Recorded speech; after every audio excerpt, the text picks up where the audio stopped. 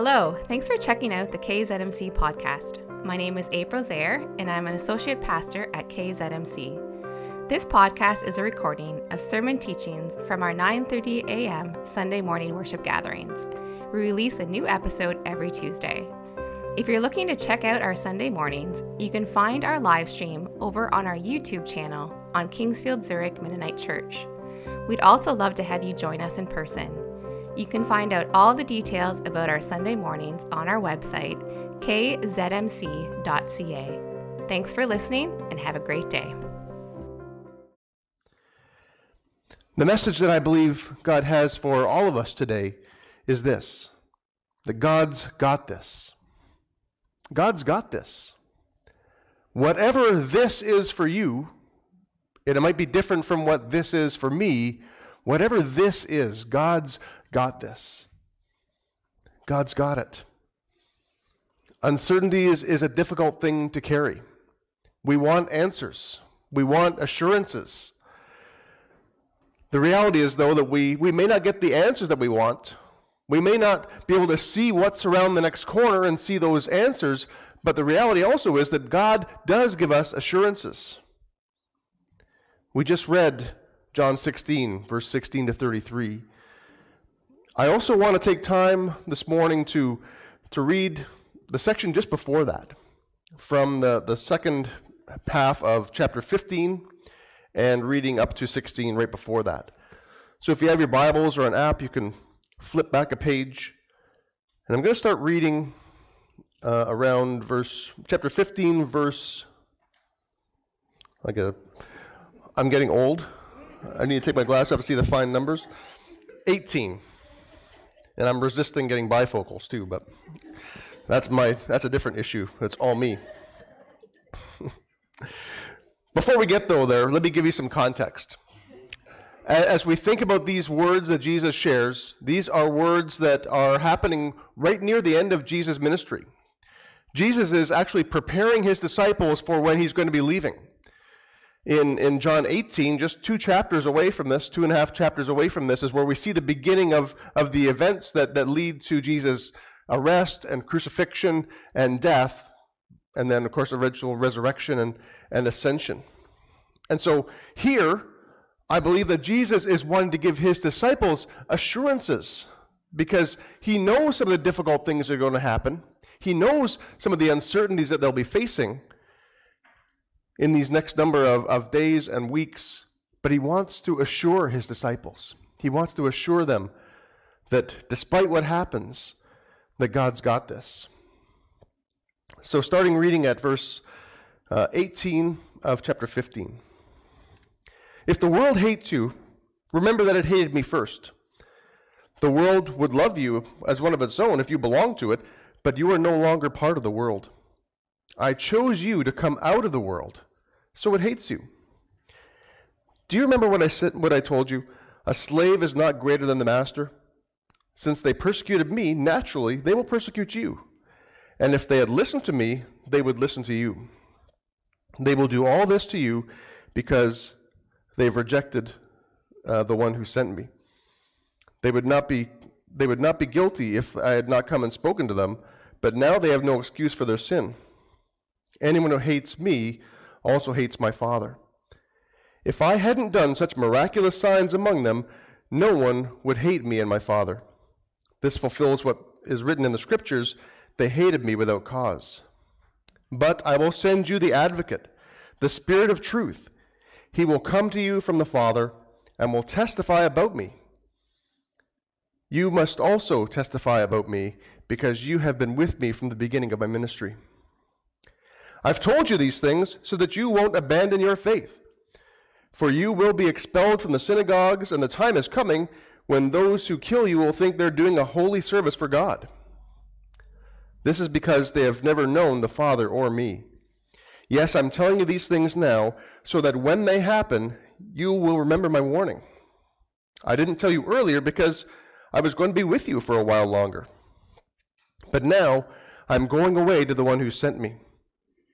And not one of you is asking where I'm going. Instead, you will grieve because of what I've told you. But in fact, it's best for you that I go away. Because if I don't, the advocate won't come. If I do go away, then I will send him to you. And when he comes, he will convict the world of its sin and God's righteousness and the coming judgment. The world's sin is that it refuses to believe in me. Righteousness is available because I go to the Father, and you will see me no more. Judgment will come because of the ruler of this world has already been judged. There is so much more I want to tell you, but you can't bear it now. When the Spirit of truth comes, he will guide you into all truth. He will not speak of his own, but will tell you what he has heard. He will tell you about the future. He will bring me glory by telling you whatever he receives from me. All that belongs to the Father is mine. That is why I have said, the Spirit will tell you whatever he receives from me. And then he goes on and he continues to say the things that we just read in the rest of chapter 16. I think there's two promises that Jesus makes to his disciples, and I think they relate to us as we think about uncertain times, as we move forward into the future not knowing what it's going to look like. The first promise is this, that things will go wrong. There will be challenges.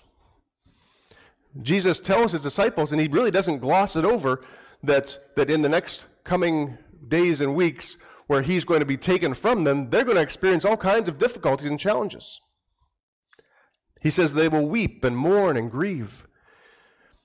He tells them about the persecutions that they will have to endure, abuse and arrests and even sometimes being killed and being scattered. At no point in this do we see Jesus saying that he's going to spare them from the challenges, that he's going to spare them, he's going to stop those difficulties from happening. In fact, he promises that they will happen. The message of Jesus is not about the avoidance of pain or uncertainty or problems, but it is about how he will help us and how he will be with us in the midst of those challenges, in the midst of those problems, and how he helps us to overcome. In fact, how he has already overcome them. And as we put our trust in him and follow him, he helps us to overcome them as well. In Luke 9, there's a story of a man who rushes up to Jesus and says to Jesus, I will follow you wherever I go. I wonder what our response would be to someone like that.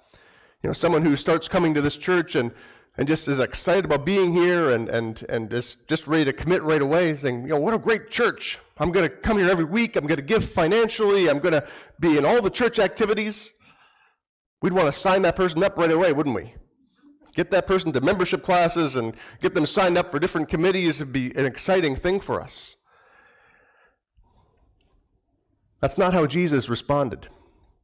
In fact, Jesus responded, foxes have holes and the birds of the air have nests, but the Son of Man has nowhere to lay his head.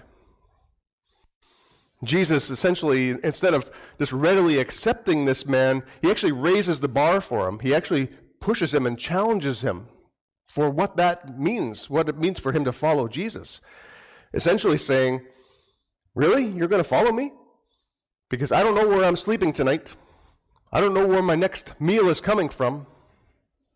Are you prepared for that kind of uncertainty in life? Will you follow me into that kind of hardship? Well, we don't know what happened to that story, the end of that story. We don't know what happened to that man. Did he continue to follow? Did he walk away disappointed? Did he follow for a while and then eventually those hardships and those uncertainties got the better of him and he eventually left? We don't know. We don't have those answers. But I think what's more important here is the implied question that Jesus gives to this man, and it's a question that I think Jesus asks of all of his followers. And that's this: can you bear uncertainty? Can you and I, as followers of Jesus, bear uncertainty? Can we handle it? Can we bear not knowing how God is going to provide for our most urgent needs and still trust that he will? I'll say that again. Can you and I bear not knowing how God is going to provide for our most urgent needs and yet still trust that he will? I think it's a question that Jesus asks of all of his disciples, all of his followers.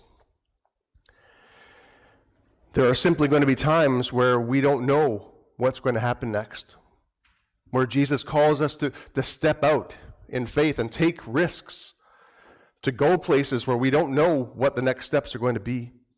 We don't know where the provision is going to come from. And circumstances will look foreboding, they'll look threatening, they'll look uncertain, and they'll cause us to be fearful. Plans are going to fall through.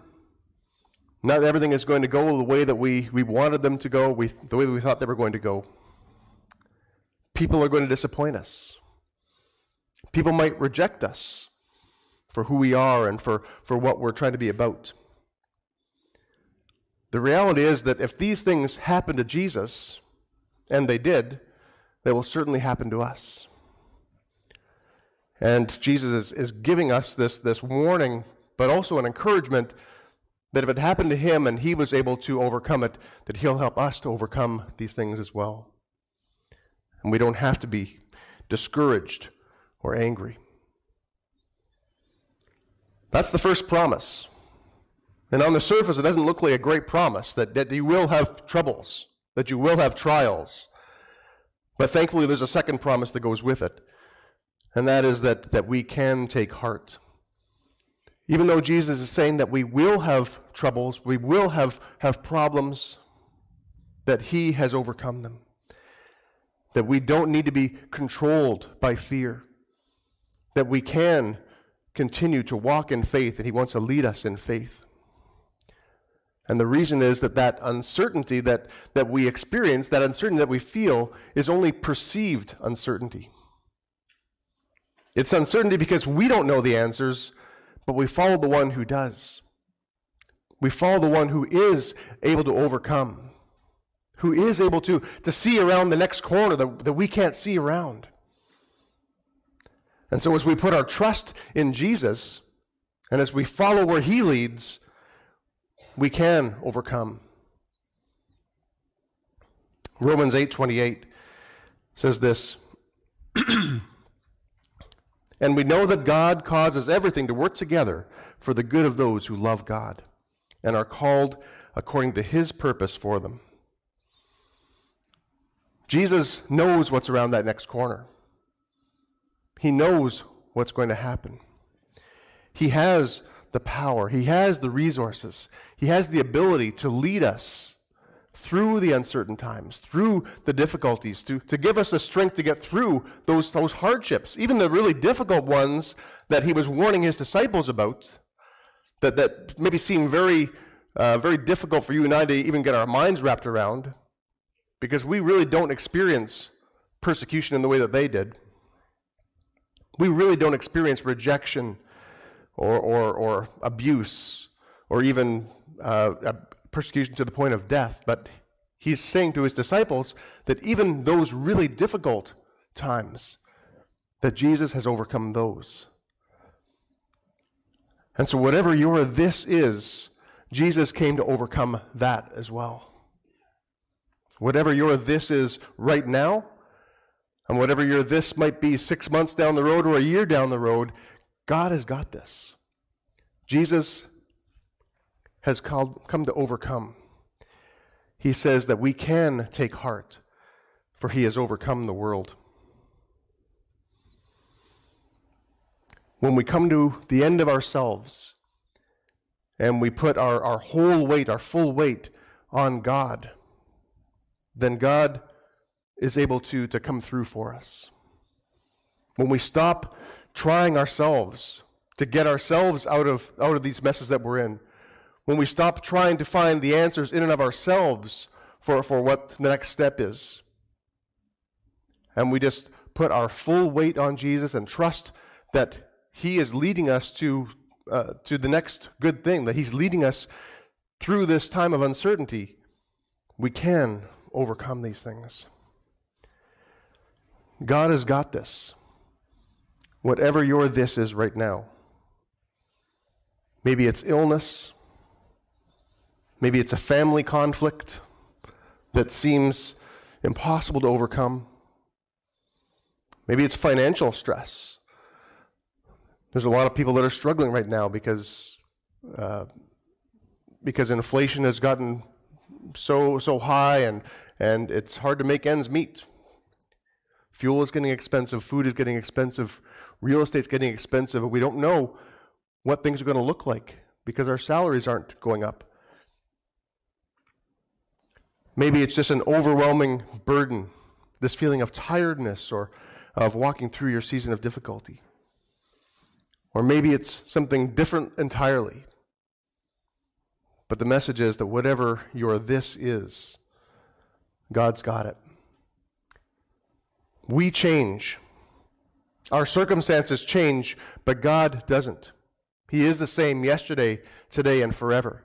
He is faithful. He is able. He has been with us and continues to be with us. And He's already there around the corner. Whatever the fear, whatever the uncertainty is that we are looking forward towards, Jesus is already there. He's not bound by time the way we are. He's already working. He's already aware. He already knows. And as we put our trust in Him, as we choose to follow Him, despite not having the answers ourselves that we think we want to know, we can face the uncertainty with courage instead of fear. In this world you will have trouble, but take heart, for I have overcome the world. Let's pray. Jesus, I don't know what the this is for everyone in this room, but you do. I suspect it's different for each one of us, and probably there's a number of thises for each one of us. Thank you, God. Thank you, Jesus, that you warned your disciples, you prepared them for the difficulties that were going to come, but you also encouraged them and said to take heart. Because in this world, while we'll have troubles, you've overcome the world. You are able to lead us through. You're able to get us there. God, help us to put our trust in you and to come to a place where we are willing to live with the uncertainty, to live with not knowing how you're going to provide for us, but trusting that you will. And God, help us to encourage each other, because our journeys are different. Help us to encourage each other with your words. Holy Spirit, teach us what it means to put our trust fully in you, Jesus. Amen.